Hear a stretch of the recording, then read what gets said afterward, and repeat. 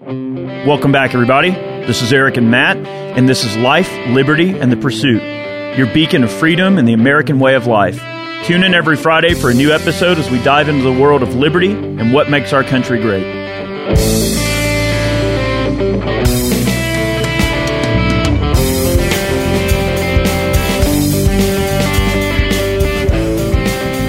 In today's subject, we're going to be breaking down blue collar versus white collar and what it means for our society. And obviously, we're going to be discussing various levels of education, going into the whole tradesman idea, trade versus, going into a technical field versus going into a white collar field, what those things mean, how they drive our country, and sort of just looking at this from a common man's perspective, right, and sort of spitballing on some different concepts. And I know this is a thing that you and I have talked about in passing for a long time now, but we thought it'd be cool to have a podcast on the subject.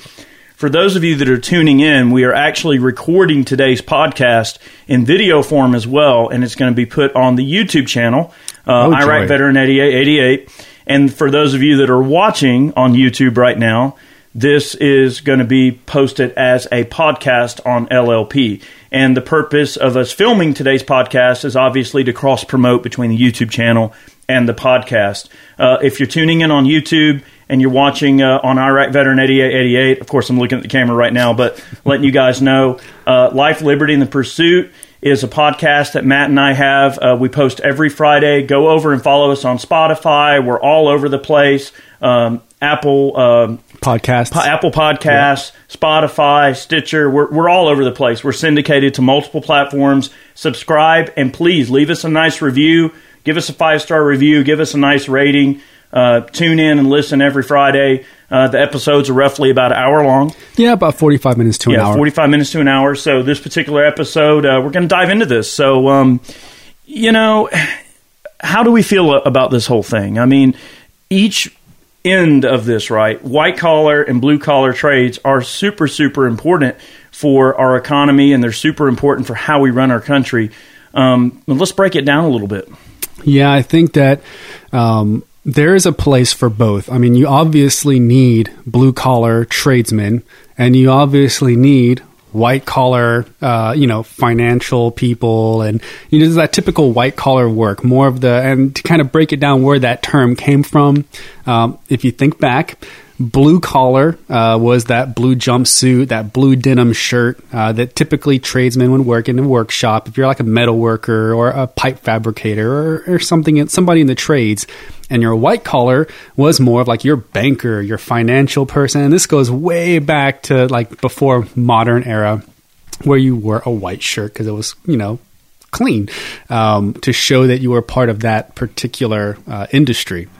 Well, there's places for both. You obviously need the white collar worker. They handle, all the paperwork, the administration, stuff like that. And the tradesmen, they provide a very, very important service to everybody. I think where everything kind of got skewed was that there was a point in time where, as you were being raised, the parents put an overemphasis on wanting everybody to go into the white collar field. I mean, who doesn't? You're a parent. You're like, I want my child to be the best educated, or the best education that I can provide. And they looked at that like that was the, all in, like my child is going to be in this particular industry. Well, now things have changed, and we have a severe shortage of tradesmen or tradeswomen. There are definitely women in the field.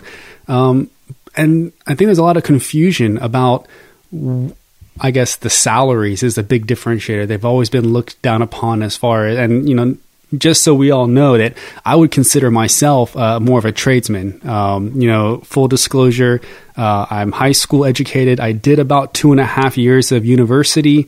I decided that it really wasn't for me. It wasn't really the field that I wanted to go into. And then, it's kind of, I went my own way. And right now we're a service provider, Ballistic Inc. So all we do is a service. So we're in the trade. And I think that there's a severe lack of information on how much money can be made in the trade. Plumbers, heating and air, like all types of different trades. There's a lot of confusion revolved around, they don't make a lot of money, so I'm going to go with a different industry. And I think that's where a lot of confusion comes from. I think that it certainly is an underlying theme that people tend to associate white-collar workers with higher salaries, right, and the blue-collar guy that's turning wrenches as not making as much money. And, that's really not true. There are lots of honorable professions in both fields, and each one has its own unique set of abilities and, certain skill sets that you have to have in order to partake of that kind of job. And then some jobs require a bit of both, like heck, with all the modern cars and things that we have. I mean, you got to be able to hook up computers and read codes. And some of these, cars are basically computers on wheels. I mean, you got to have a bit of tech savvy even now. With even some of the traditional fields that we would consider to be more blue-collar. And I think that there's a certain charm as well to getting more into the blue-collar world because you learn not only skills that you use in your job to make a living, but you're using skills that have intrinsic value beyond just making a living, right? So, if you're an electrician and you know how to fix, electrical related things, or you know how to rewire a house or diagnose a basic problem, you're now a super useful guy in the boogaloo, right? If something bad happens and the world's gone to pot, you now have a trade, a skill that sets you apart from somebody that's just a pencil pusher. Now, not to say that there's not a place for the pencil pusher. Of course, there's many, many fields where, you've got to have your scientists, you got to have your guys that partake of that kind of stuff. I mean, the car that the mechanic is fixing, an engineer has to make that car, right? Someone has to design it, right? And that's where those two things sort of blend together, right? We can obviously discuss this from a realm of firearms, any type of technical item that requires, technical expertise in order to engineer it, right? Right. I think engineers are super, super, super important, right? All of the, things that we take advantage of as a society when it comes to, even just knowing how to use certain building materials, understanding the strength and structure of those building materials and how to use them properly to make the maximum amount of structure per material. Everything from keeping costs low to designing a structure that is more green and better for the environment, utilizing components that are better for the environment. Tons of things that go into this whole thing, right? The guy swinging the hammer and building the house is super important, but it also takes brilliant minds to engineer and develop plans and come up with building plans. Everyone has an important job. And I like to think of our society almost like a little tiny military, right? People look at the end result of a military operation. And, you've got this group of guys that go in and they do what they need to do. They conduct the operation. They leave, and hurrah, whatever, we won, we did whatever. Okay. But there's an entire logistical song and dance that must occur in order for everyone's job to be successful, right? The Army can only march on their stomach, right? They've got to have food. They've got to have water. They've got to have armors to fix their guns. They've got to have munitions and ammo and all the things that they need, explosives. They got to have guys that can fix the trucks. They got to have fuel trucks to keep their trucks supplied with fuel and fluids and things. All the things that go into the total machine are very, very important because without that one link in the chain, the whole chain breaks and the whole system breaks down. And we can compare this pretty closely to just the way our country's running right now. Folks are scared. Supply chains are stretched a good bit. But man, 2 months ago, you would have thought, I don't want to be no truck driver. Who wants to drive a truck? That's boring. And now it's like, those guys are heroes. Like, they're heroes that aren't wearing capes right now because if those truck drivers said, screw you, we're not working, then guess what? Your meat that you need in your freezer doesn't show up. All the things that you order on Amazon from the comfort of your home and your living room and your underwear don't show up. So it's like, the brainiac that's responsible for Amazon, super important, right? I mean, obviously, Amazon is a really handy thing. It's very beneficial. But someone's still got to bring you that stuff, and it takes a complete song and dance of logistics in order for us to fully take advantage of the great ideas of the white-collar world. takes a blue collar guy to implement. Right, and to touch on the truck driving aspect, and even then, there's a misconception that it's a minimum wage job, and those long haul truck drivers, man, let me tell you, they get, if done correctly. I know a lot of truck drivers. I've worked with a lot of truck drivers in the past. If done correctly, and you're an owner operator, and you're doing everything right, I mean, they make some very, very good money. Now, granted, they are away from their family a long time, but they also have the tag team, like husband and wife combos. They kill it. I mean, I've seen their tax returns absolutely destroying it on the revenue side. Oh, absolutely. So if done correctly, yes, it's a blue collar job, and most definitely is, but they get paid very well, which is a shame for those that don't know that, because a lot of younger people, that's a great opportunity. I mean, even to get your foot in the door and say, well, I'm not going to be an owner-operator yet, you can still go to a trucking company. You can still become a CDL licensed driver and drive their equipment and get the experience, make a decent living. At that point, if I remember correctly, you're making about $45 to $50 a year, not being an owner-operator. Now, you make that step to owner-operator, you save up money, you get your own rig, man, you're making $100K plus. And then you turn that into more rigs, you hire drivers, and that's how you become a big trucking business. And you hire a dispatcher, you hire multiple dispatchers, they go out and they grab the business, and you're getting loads back and forth. You're killing it, man. So there's a lot of different, as you know, there's a lot of different opportunities out there, and that don't necessarily require a college degree. And these are great stepping stones that everybody should know about. I mean, these are things that, just if you do some research or you just ask, this is where, when I was growing up, they had career day at your school. And it wasn't just, your banker. It was, all your parents would come in. And at that time, it was never frowned upon to have a parent in the trade. Oh, his dad's a plumber. That's embarrassing. Now I almost feel like they don't want that because it's looked down upon. Like, oh, he's just a plumber, or he's just this. I mean, man, I know plumbers that are clearing $100K. It's perfectly within the realm of reality to do that.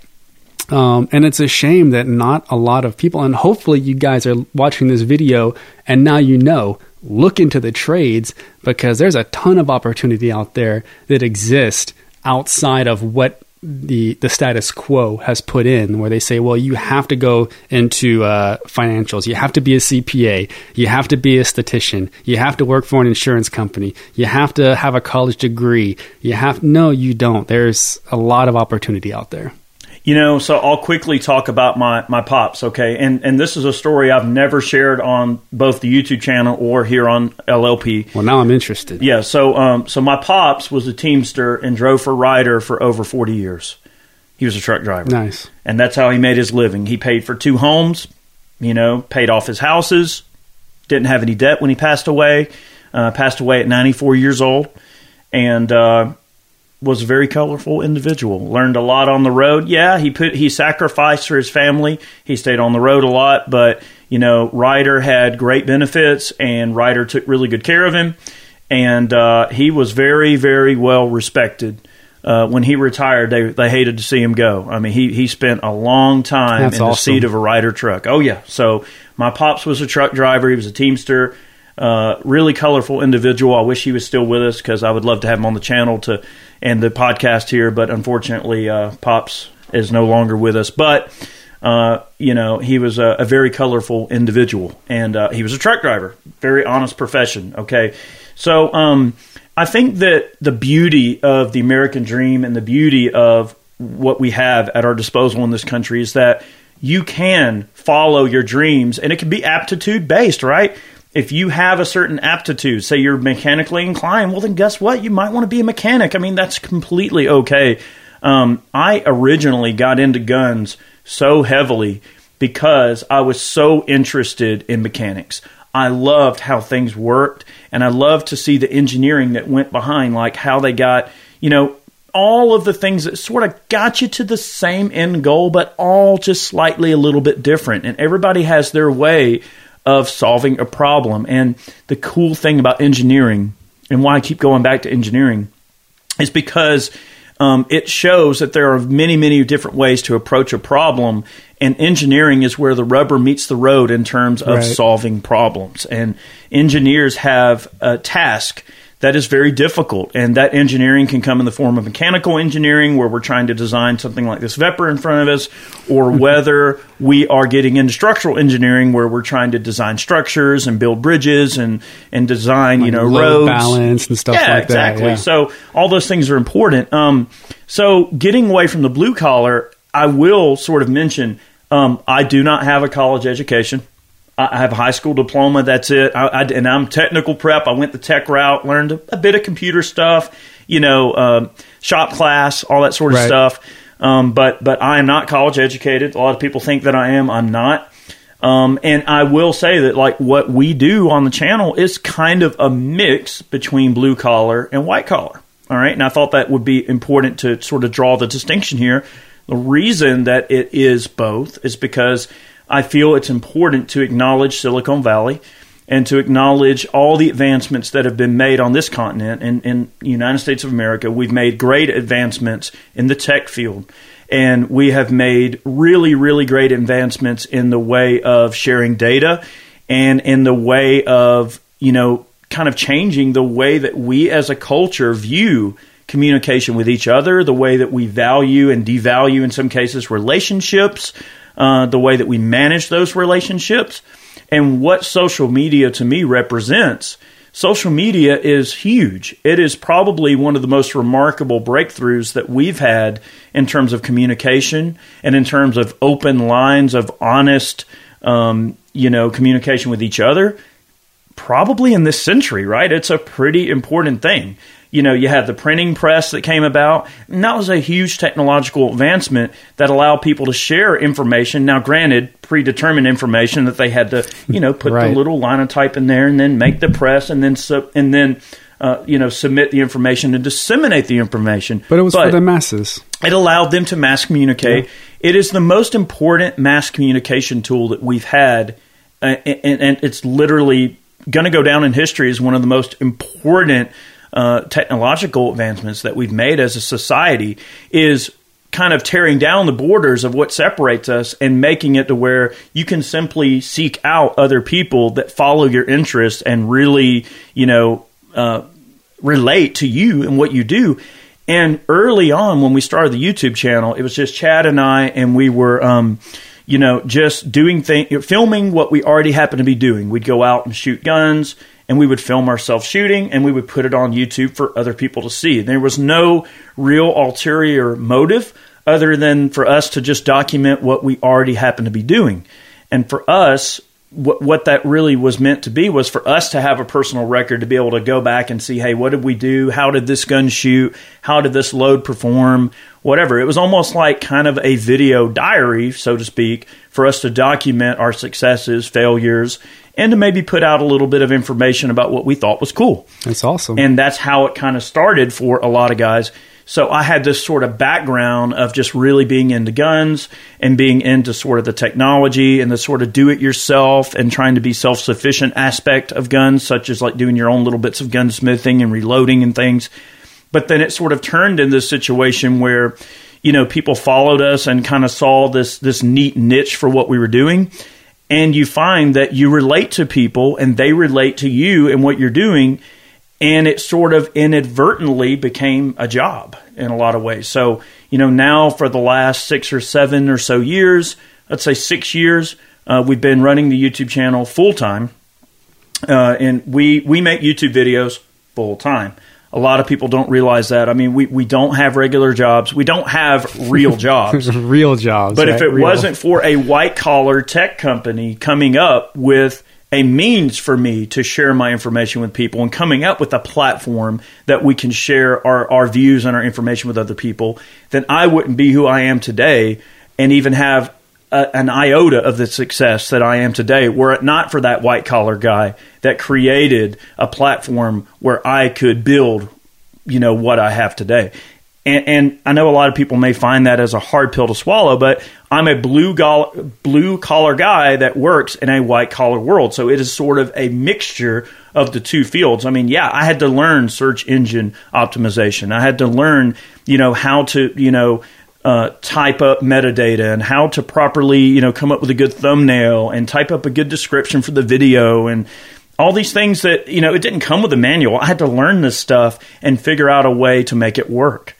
Right. So you're sort of forced into the ring and it's put up or shut up and it's fight or run. And we kind of found a formula that worked for us and it's continued to work. And I have to say, I will just mention quickly that I owe everything to my viewers. My viewers made me who I am today. I would not be who I am were it not for the support of our viewers. And I know I say it all the time, but literally the viewers are my boss.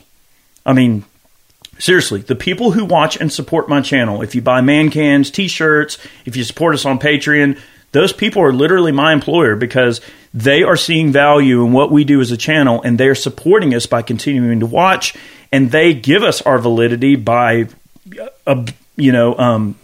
absorbing the content that we put out and consuming that content. And they literally are the reason that I am who I am. I'm not a famous person. I am a well-known average person. So people tend to forget that at my core as a channel, we're just average dudes. We're just well-known average dudes. And we are lucky. I consider myself lucky to get to do what I do for a living in the way that I do it. And that purveyance, that means of making a living wouldn't exist were it not for Silicon Valley.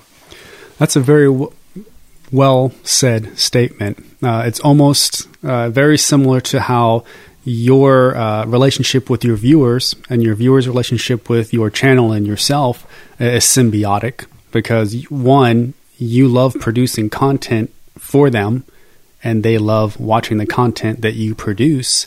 It's very similar to the white-collar world and the blue-collar world being symbiotic as well because you need one for the other. Like you said, YouTube is a very white-collar creation, but it's for a blue-collar company like yourself because you are a small business owner. You're a company, essentially.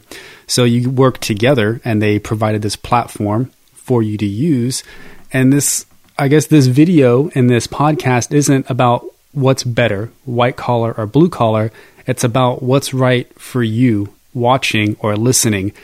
Nobody says you have to choose one or the other or one's better than the other. It's what's best for your future. And I went down the white collar route, decided it wasn't for me, and I'm doing much better in a blue collar world. It just works better for me and my family. I enjoy doing it more. And that's really what it comes down to is if you dread doing what you're doing every day, then maybe try something else. And there's nothing wrong with that. I mean, if you're older, you probably have less of a chance to kind of recreate or restart your life. Not saying it's not possible. I have seen it.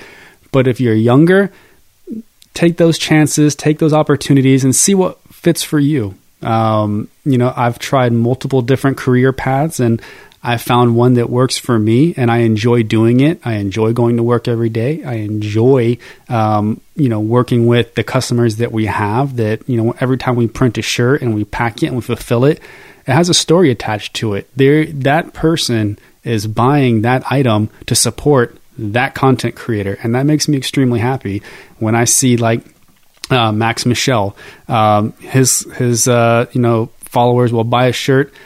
He's a professional shooter. He's a sponsored shooter, but his viewers really appreciate what he does and the content he creates, and they buy his shirts and his hoodies, and we print it and we ship it, and it just shows you that the subscribers and the viewers out there are willing to help those content creators continue the mission and continue the message that they're putting out.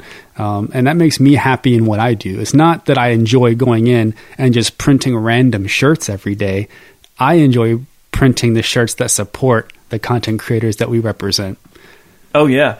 And I think that we as a society, what we tend to do is we sort of assign people within our lives to handle certain things. And it's just sort of, I believe, the way that we sort of view relationships with people. It's like every person's got that buddy of theirs that's a gun guy that they go to when they want to ask advice, right? Or everybody's got that mechanic buddy of theirs in their circle that if they've got a problem, they're going to call their mechanic buddy up, right? So that's normal for us to sort of assign those tasks to certain people within our communities that we feel, hey, you know, I may not know everything about this little subject, but I'm going to defer it to this person who can help me out because I know that that's their area. So it humbles me greatly when people sort of, like, I'm that assigned kind of guy when it comes to, right. You know, hey, they want to see what an AK can do before it catches on fire or whatever. Okay, cool. I'm your guy. We've always tried to kind of dabble in a lot of different things that we do and have a multifaceted approach to the way that we put out content. And I don't want this video to be about my channel because it's not. But the only way I can relate to the white collar versus blue collar paradigm that we're discussing in here is to look at it from my perspective. And my worldviews are going to be unique compared to everybody else. But to compare those two things, I mean, yeah, it's just to be assigned, to be that guy who is assigned to be the person that people look to when, hey, what's going on in the 2A world? Well, all right, well, this legislation is on the desk. All right, well, I'm going to look and I'm going to see if Tim Harmson made a video or if Eric and Chad made a video. Right. Or I'm going to see if, you know, a certain group of people that I'm going to defer that to, if FPC made a statement about it, if Gun Owners of America made a statement about it. So there's that deference, and it's not that you're being lazy and you're just trying to simply put it out of your mind, but it's because you know that certain people have their fingers on the pulse and that they genuinely care. And I think that people relate to that. In a way that, like, hey, if I'm going to buy a shirt or if I'm going to buy some merchandise or whatever, or if I'm going to donate a little money, I'm going to donate it to the people that actually care about my interests and my rights, and I'm going to fight for the people that fight for me. And I think that's the overall mob mentality that we tend to assign to certain situations and certain people. And you know the people that are fighting and that actually care and the people that aren't. I don't want to make this podcast about that, but I think that it's kind of a bit of a paradigm to consider. It is, and they go hand in hand. They do. And I think that if we're going to get back to, you know, blue collar versus, I say versus slightly, it was really the two different ideas. It's not a competition. Yeah, it's not a competition. Yeah. You know, there's healthy careers in both. Mm-hmm. But I would say, and I would ask, at what point do you think that, you know, that typical blue collar, I guess, idea of like the dad coming home from the shop and families waiting for him with the kids and the wife and, you know, all that stuff. At what point do you think that changed and that turned into like a white collar idea or, Yeah, that's a great question. Okay. So the way that I look at this is we look at today's society. It seems that more and more families, the mother and the father, need to have a job in order to hold down the type of salary requirement that it takes for Junior and the kids to be taken care of in order to, you know, have that car or have that extra thing. I mean, so we base our existence and our lives off of the things that we perceive we need and things that society tells us we have to have. Society tells us we have to keep up with the Joneses. Society tells us you got to have that second car that's a luxury car. They tell us that you got to have that bigger house. You know what I mean? And the thing is many of us will live within our means and we'll do what we can within our means. And it's human nature to achieve what you can achieve and to achieve as much as you can. But I believe that there is this expectation that sometimes is erroneously put on us in society to defer things. We are a have it now society. Right. People want it now. They don't want to wait. And there's certainly a white collar side that says, hey, well, I'm the bank. Here's the money. I'll loan it to you. You can have your precious now, and you can defer that payment. And, you know, there are a lot of people out there that view debt as slavery. And, you know, I believe that it is a voluntary situation if you choose, in some cases, to buy, you know, charge that item you don't need on the credit card and then to defer it. We're all guilty of it. We all have done it at one time or the other. And Some of us have gotten in a lot of credit card debt trouble, especially when you're younger. It's easy to have that freedom in your hand where it's like, wow, I've got this limit. So we are programmed as a society, somewhat erroneously, I may say, to have unrealistic expectations for how we develop as a family unit, how we take on debt and deal with finances. And sometimes that expectation can force a family to go, oh, well, mom and dad both need to work, right? Inflation is obviously a thing. Now, to be fair, I want to make it clear in this podcast and YouTube video, I'm not an economist or anything. I'm not a, political expert. I am not schooled in economics, but I've been on the earth long enough to know how people handle relationships and how people handle finances, at least just from my perspective. And just understand that this is my perspective, not meant to be taken as gospel. But people, when you look at inflation and you look at like what money's worth now versus what it used to be, back in the day, dad could go to work at his factory job or whatever and go home, and little Susie and Ralphie are sitting at the table, and mom's in her dress and apron and has prepared a meal and has kept the home up.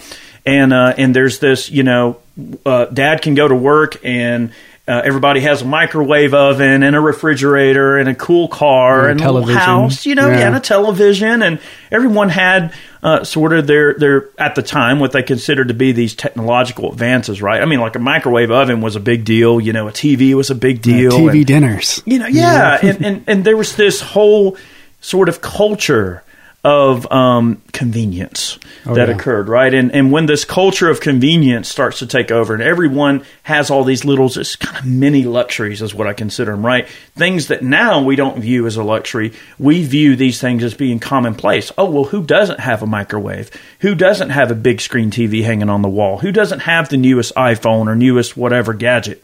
Who doesn't have the newest gaming system? So when we create that unrealistic expectation that these luxury items are simply just commonplace, people, I believe, stress themselves out over trying to achieve so much so quick that they forget to raise their children correctly, or they forget to take time to go to the park with the kids and do little things. Like we get so rolled up in the rat race that we forget to live, and we forget why we live. Yeah, and that's partly why I decided to leave that rat race years ago. That's exactly what it is. You're trying to keep up with the Joneses. You're at the office, and Bob got a promotion, and he's got a new car outside. And next thing you know, everybody's got new cars outside, and you don't have a new car. So what do? You go out and get a new car. And it's a low monthly payment, and it's a lease. Oh, leases! Stay away from leases, guys. That's the years down the road. Matt talking to you there. Stay away. But just in general, that whole keeping up with the Joneses, it can really get you into a lot of trouble. But as far getting back to the trades, I think that personally that changed when the tradesmen from the unions kind of got everything used to be unionized as far as like automakers, and then the economy kind of went down. And then even here in Georgia, you had the GM manufacturing plant here in Doraville. They employed a ton of people, and that was going really strong. And then industry in general went down, and you saw a lot of those trade craft and tradesmen exit the market.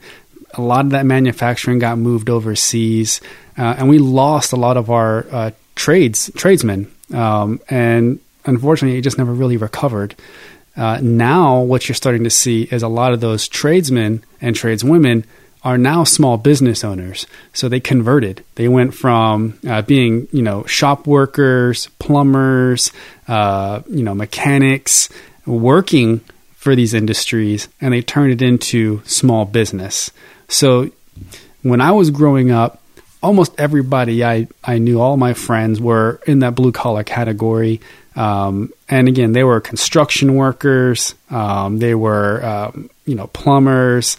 And I'm talking about like the bigger plumbers that worked on like highway projects. So we'd go over to their house and play, and we'd see just tons of equipment everywhere. I mean, it's like large property, but you'd see all types of like, backhoes, there's different types of equipment. That was normal. And then they're small business owners. They have their own companies. They're contractors. So now we're starting to slowly recover. We are seeing a lot more tradesmen open up, and I think Mike Rowe did a great job of that, really opening the eyes. If you guys don't know who Mike Rowe is, I heavily recommend that you look him up. Dirty Jobs, that show is has been running for a long time, but he really did open the eyes to America about what these jobs are doing, what they entail, and to an extent that you can make a very good living off doing these jobs because nobody else wants to do them. But I think it's just a great experience if you haven't been able to work with your hands when you're younger, especially if you're in high school or even college. Get in there and just try it. Try getting into a craft. Lots of these jobs have apprenticeship programs.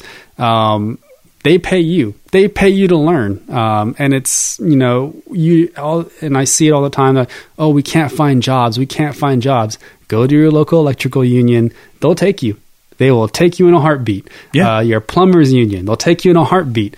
They always look for apprentices. Now, granted, you're not going to be making, a ton of money, but you're getting some great on-the-job training. You're getting a great apprenticeship program.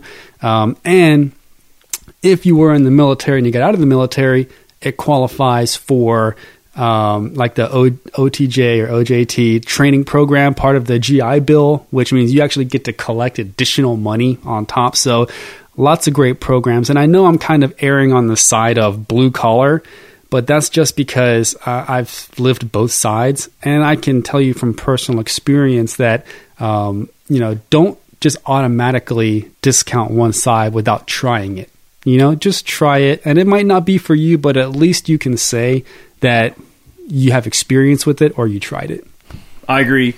And I will add a couple of things. I mean, for one, I have deep respect for Mike Rowe, not only because he sort of changed like society's perspective of the blue collar guy, but because he greatly supports the veteran community. Oh, yeah. He is a great guy, and he's done a lot of veteran outreach, to help veterans get into jobs and to really solidify that whole vocational rehabilitation projects that the military's had, and transitioning a veteran or a soldier, whoever, from military life over to the civilian side. That's a big part of it too. Much of that vocational rehabilitation is really important. And Mike Rowe has been really much on the forefront of trying to get veterans into jobs. He is such a great dude, and he has great common sense about him. Cannot recommend looking at Mike Rowe's work more. Okay. Yep. And I will mention that not only are the blue collar side of things, great on the job training and good experience, it's also good life experience. Some of the coolest jobs that we've ever had, even if you go on to become a white collar guy or you stand up some big manufacturing business and let's say you wind up a millionaire and hey, kudos to you. That's awesome. And you've got hundreds of people under you or a whole bunch of employees. You always remember your first job, because it builds character. It teaches you how to be on time and have that work ethic. And you can't possibly lead anybody if you don't know what they go through in their everyday life and what they have to deal with, right? So I think that it builds character and it builds work ethic. And it's very important to know how to get out there and dig that ditch if you need to, or how to get out there and do what you need to do to make a living. I mean, and it helps you, and when you do achieve greater success later in life, it helps you appreciate that success all that much more when you know what it took to get there. There is no, immediate arrival, right? It's a crawl, walk, run phase in terms of success. It doesn't happen overnight, and literally. Not to toot my own horn or get back on this, but what I have in terms of the success that I've built is literally like something that just sort of happened by chance, and I got really lucky, right? You may not always get lucky. You may fail in that venture. You may not achieve what you think you're going to achieve right out the gate. It may not always happen like a fairy tale, like you always want it to, but I think that it's important for people to make the distinction that if I work for someone else, okay, and that company fails, well, then by proxy, I failed too. But the difference is I didn't take the risk, okay? Part of the way I try to look at it, if you have ever thought about trying to go the self-employed route or start your own company or whatever, or go off into your own trade, right, and do it from an independent standpoint, and you're doing it. If you don't give it a try, You'll never know if you would have been successful or not. And then if you went to work for somebody else, that business could still fail, and you'd still fail either way. So if there's the potential for failure is there either way, either by proxy of someone else or by your own actions, how will you know if you never take the chance? So it is a matter of calculable, I can't say that word. It is a matter of calculated risk. There you go. Okay, that you can certainly look into. But if you don't ever take that risk, you'll never know. So I think that there is certainly a clear distinction there that, it is a risk going to work for yourself. And it is very American. The whole entrepreneurial spirit is very strong in Americans. And I believe that small business and sort of the blue collar, let's just say, middle class is super important. Like, the middle class makes America tick, and the middle class is a huge proponent to just that whole self-sufficiency thing, right? The middle class makes jobs, small businesses, they're still creating jobs. And, you don't want to rely on some large overlord company to provide, means of purveyance for every single person, right? It's still important for small businesses to get out there and compete and get a little bit of that chunk of that pie out there. And it's a very fulfilling feeling to get out there and carve something out and sort of carve out your own destiny. It is an extremely wonderful feeling once it does come full circle. I 100% agree. And to make it clear, 49% of all business in the U.S. is small business. So that includes all of those trade craft or tradesmen that are in business for themselves. Now, to play devil's advocate, you could also say that white collar is very profitable as well. You do a 4-year degree. You can go on to do an 8-year degree. And really, I know people that have stayed in school for a very long time. And I guess the counter to that is that they rack up a lot of student loan debt, and the ends are supposed to justify the means. The ends are you get a very, very well-paying job, high salary, and that kind of offsets the loans that you took out to get that education versus a trade that you have no student loans. However, we're fair here. You do take on a lot of risk, a lot of monetary risk when you go into the trade. Some of that is equipment. Equipment is expensive. You do have to take loans out because I'll tell you, nobody coming out of apprenticeship is going to have enough money to buy all of the equipment you need to run a business. Oh, gosh. Imagine being a welder. Yeah. I mean, welding machines aren't cheap. And all of the rods and filler material and gas bottles and everything you got to have to weld. I mean, welding is a skill that is super, super indispensable. Yeah, I didn't even touch on that. You are absolutely right. Oh, gosh, being a welder is such a great field to go into because you always need to fix things, right? But yeah, I mean, there is an up cost. Yeah. I mean, yeah. It's not all rainbows and puppy dogs, I mean, just guys. because you leave mechanic school doesn't mean that you're going to, be gifted a giant, box of tools. Yeah. No, you got to buy that stuff. About $5,000 or $7,000 worth of tools you need in order to get the job done correctly. So yeah, I'm just saying that there are trade-offs. What you're not paying off in student loans, you are having to pay for with tools and equipment. I know vehicles, if you're driving around, if you're a tradesman, you have to have specific insurance. You have to have, which is very expensive. Commercial insurance is extremely expensive. You have to have certain licenses for like the highway, the National Highway Transportation requires you to have, if you're like a welder and you're carrying around like argon gas and all this stuff, you have to have certifications. You have to have special stuff and stuff for your vehicle. So there is a certain amount of monetary funds that you have to put into it, and there's a lot of risk as well. So the trade-off is, do I stay in school for 4 years or 8 years and take a salary and pay back loans, or do I go the trade route, come out of pocket, could be $20,000, $30,000, and try to hedge out a living that way. So both aren't without their merit. I would just decide what you prefer to do. I think that it's also important to make a distinction when we're talking about this too, that not only do both, and I'm probably not even qualified to talk about this because you're talking about a guy I ain't never set foot in a dang college day in my life, but I know a lot of people that have. And just because you get that 4-year degree, just because you get that 8-year degree, whatever, or just because you went and you got that certificate at a trade school and now you're going to get into whatever, you still have to supplement that with life experience. Right. Life experience will always trump whatever someone in a school is going to teach you, right? So, yeah. Okay, you got your welding cert. Well, you still need to go out and get some experience as a welder. You know, you don't just waltz in and go, yeah, I want to be paid $75,000 a year to weld. You've got to build the experience necessary to be paid those big numbers. Right. You know, wow, that's some clean-looking welds, right? Oh, this guy can weld anything. Man, this guy can put on a wetsuit and go up under the ship and weld underwater. Right? There's underwater welding. I mean, so many things. You're talking about a guy that works on a drill rig as an underwater welder makes a ton of money. Because if you make one wrong move, you're dead. Do not pass go, do not collect $200, you will die. So, yeah, they take it pretty seriously. And it's a hazardous duty, right? You could drown, you could shock yourself. I mean, yeah, you got to be careful.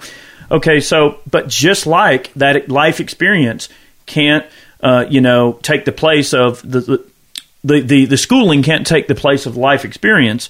Same thing goes for a 8-year degree. I mean, so not only do you have to achieve this degree, say you're going to be a doctor, well, then you've got to get into practice and you've actually got to make a name for yourself and get out there and compete, all while trying to pay down your student loans. So see, there's this initial cost of the schooling and everything. You got student loans and all this stuff you got to pay off. You've got to maintain your practice. You've probably got to rent a building. You've got to hire employees, all the while trying to build a name for yourself. I mean, no matter what type of specific practice you go into as a doctor, same thing as a lawyer. I know tons of lawyers from my line of work. I mean, I've talked to tons, right? And yeah, some of those guys are going to specialize in like one specific field, right? Whether it's a specific field of medicine or doctoring or whatever, whether you're a dentist or whatever, or whether, you go into one specific area in the law field in terms of being a lawyer. All of those things come with their own unique set of costs, risk, circumstances. I mean, you got to make sure that wherever you start your practice up, that there's clients there that you're going to be able to actually, support what you're doing. Right. So everything is a risk, whether it's going the white collar route, the blue collar route. Life is not without its share of risks, right? And I think that's an important distinction to make, that experience will always trump anything you ever learned. All that schooling is a bedrock of knowledge to jumpstart you into what will be your life experience in that field. And I'm glad you mentioned welding because I'll tell you that made me remember a funny analogy, or not analogy, but a funny story somebody told me about welding, about trades in general. So there was a welder, experienced welder. There was a job opening, and they said paying, $40 to $80 an hour. So, well, 40 to 80, that's a pretty big swing between $40 and $80. So he went in, he took met with the guy, and he gave him 2 pieces of metal, and he said, hey, weld these as part of the test. He goes, okay. And so he welded them, came back, and he had 2 pieces of metal. He gave him, he goes, well, you were supposed to weld them together. And he goes, and he takes a look at it, and he goes, well, that one, he did a specific type of weld on it, and it looked really gnarly. It was just a terrible weld. And I'm no welding expert, but when I saw pictures of this thing, it was gnarly. And he goes, well, what's that one? He goes, that's $40 an hour. And he takes a look at this one. This one looked beautiful. It was the perfect weld. Everything looked great. And he goes, well, what's that one? He goes, that one's $80 an hour. So it just kind of puts it in perspective that experience is king. Like, just because you learn a trade doesn't mean you're going to automatically go and get that $80 an hour. You're going to have to tough it out with anything, whether it's, white collar and you're the low guy on the totem pole and you're pushing pencils and getting coffee, or you're the new guy, the FNG on the welding team, and you're just cutting your teeth and you're just trying to learn everything. Right. So there's that learning process and growing process. I guess what we're trying to say here is that regardless of whether you choose blue collar or white collar or trade or profession, there's going to be a learning curve, and there's going to be that entry level position on both. Sure. And just, try it out and see which one you like. I think you might be surprised. Yeah. I mean, and that's the thing. Be hungry. Yeah. That's the thing, is that hunger is what drives us as a nation to better ourselves and to better our communities. And we all ultimately want to be rappers, right? Like, I'd love to be 50 Cent and have millions and millions of dollars, like getting to spit into a mic. How cool would that be? He used to. Well, you know what I mean. But the thing is like everyone wants that sort of like universal approach where it's like, you get to do something you love, right? Like everyone wants to do what they love and get paid millions of dollars and get to be the super rich movie star guy. I mean, that's the apex of achieving your goals. But the thing is, it's important to an important distinction to make too, I believe, that monetary gains are not always a driving force in people's lives. Some people just want to be happy in the fulfillment of their duties, right? Taking care of my family makes me happy. Therefore, absolutely, the money that you make off of that is irrelevant as long as your people are happy, right? So money is not always a driving force for why people live their lives and what they look for in everyday fulfillment, right? It's just one of those things. I mean, there are days that I get up, right, and I think, man, I get to do what I get to do for a living, and it's such a cool thing. And then I think, well, it could be gone tomorrow. What if the thing that I've relied on for these last 12, 13 years goes away? And I'm still an uneducated redneck that likes guns. If that goes away, I'm still just Eric. You know what I mean? And that's scary, right? It is a scary situation to think that, what do I have to back up on? Like, oh yeah, I'm a gun guy. I know a bit about guns, but I mean, I don't really know much more other than that. You know what I mean? And I hate to admit that. It takes a lot for me to admit that, but the only validity I have as a guy that is on YouTube and doing what I'm doing is literally the support of my fans. So it almost becomes kind of like a machine gun preacher thing, right? Like I preach the gospel of the gun, and then my disciples support me both monetarily and through just, support of watching my channel and sharing it and getting it out to people. But without my viewers, I'm literally just a dude. You know what I mean? Eric. So it's really kind of scary to think about in that regard. Brandy right now, I'll quickly mention that, my wife Brandy, she is actually going to school right now to do the whole EMT thing. And it's not that she's going to have that, let's per se, as a job, because she helps me run the channel as her job. It's like she works for the channel full time. So it's just for the knowledge. So yeah, later on, it would be like a backup plan. It would be like me going and taking a good electrician's course, or maybe some welding certs or something, just to give myself a bit of a leg up if I want to do something else, right? So don't overlook the technical realm if you have the aptitude to do those types of things. If you're, savvy when it comes to mechanical things, if you're savvy when it comes to welding, if you're savvy when it comes to reading schematics, and you have that sort of mind that is very analytical and methodical, if you have some spare time, take a few classes, because it can never hurt to have a bit of a backup plan. And that's something that I'm quite guilty of, is that I literally, have just, been making these YouTube videos for this whole time. And yeah, I'm great at making a video. I'm I guess halfway decent on camera or whatever. The thing is, though, I'll tell you something funny, and then I'll turn it back over. I know I talk. I'm sorry. But it's really crazy to think about, is that I've dealt with so many people that I've had in my videos with me that will film a video together, and they'll wind up saying, man, I don't know how you do that, how you just turn on a camera and just do your thing, and you make it sound so natural, like you just do it, and you don't have to think about it. And I realize that I run into people on a regular basis that are engineers. I mean, these people own companies. These people are some smart dudes, like a million times smarter than I'll ever be. But they'll look at me and say, look, I can design a gun. I can run a company. I can do this. I ain't good at doing this whole camera crap. I ain't good at being on camera. That's why we rely on guys like you. So it does kind of humble me to go, well, maybe I am good at that particular thing, and maybe there is a reason that I'm doing it. But I've never really sat back to just think, oh, well, that's the reason you're doing it.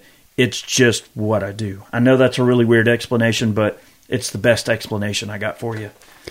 Well, no, and I think that's a very humble way to put it, because I wouldn't say that it's just what you do. You've been doing it for 13 years. It's like if you asked an engineer that's been doing their job for 13 years, it's just what they do. So it's a career path for you. You chose that career based off of things that you did when you were younger. I kind of accidentally fell into it. Yeah, and it's, everything worked out, and that's half of, what entrepreneurship is just things just working out. Guys, businesses fail. It's normal to fail. If you have in your mind that your very first business is going to take off and it's going to be a thriving success and you're just going to knock it out of the park, it's time to come back to reality, because that's not always the case. Now, it does happen. I'm not saying that's not possible, but if you ask any successful business person, and I'm not saying that I'm a successful business person or Eric is, but we're still in business and it's been a few years, so we're halfway decent. What I will say is that if you ask any successful business person, if that was their first business, they would probably say no, because the way it works in this realm is that you try a business, it doesn't work. You don't try the same business. You try a different business. Lots of my friends, our families, we're all entrepreneurs. They'll try 3 or 4 or 5 different businesses. You'll take a loss on some of them, and then some of them work out. That's just the way it is. And small business is a very interesting thing, and it takes a lot of work. It takes a lot of effort and a lot of sacrifice to make it successful. You see a lot of people that look at it and say, well, I want what they have, but they're not willing to put in the 100-hour work week. They're not willing to not take vacations. They're not willing to take, to not be with their families. For the longest time, that was probably, it was funny that it was one of the stipulations to me getting married was that I had to go into a line of work that allowed me to take vacations, because I was always a business owner. And part of that is that you don't have the luxury of going on vacation. So part of that was like, hey, we want to be together, but I know it's a little distracting. You want to be together, but you also want to be able to enjoy life. So what do? You open a business, and then you grow that business to a point where you can do that. So now we are in a position where we have employees, we have management, we have things in place that allow you to do that. But getting there is a long road. It is so important that you mention that. And that's almost probably the most important thing in this entire podcast is that people think that when you become self-employed that you get to take all the vacations you want, you get to make your own hours, you get to just defer it to someone else. No, you work your butt off. I mean, Chad and I both put in on average each week. Now with all the stuff going on, it's been a little slower, but right. Normally when things are rolling and we're trying to, get all our videos done and all the editing, it's not uncommon to put in a 65 to 80 hour week.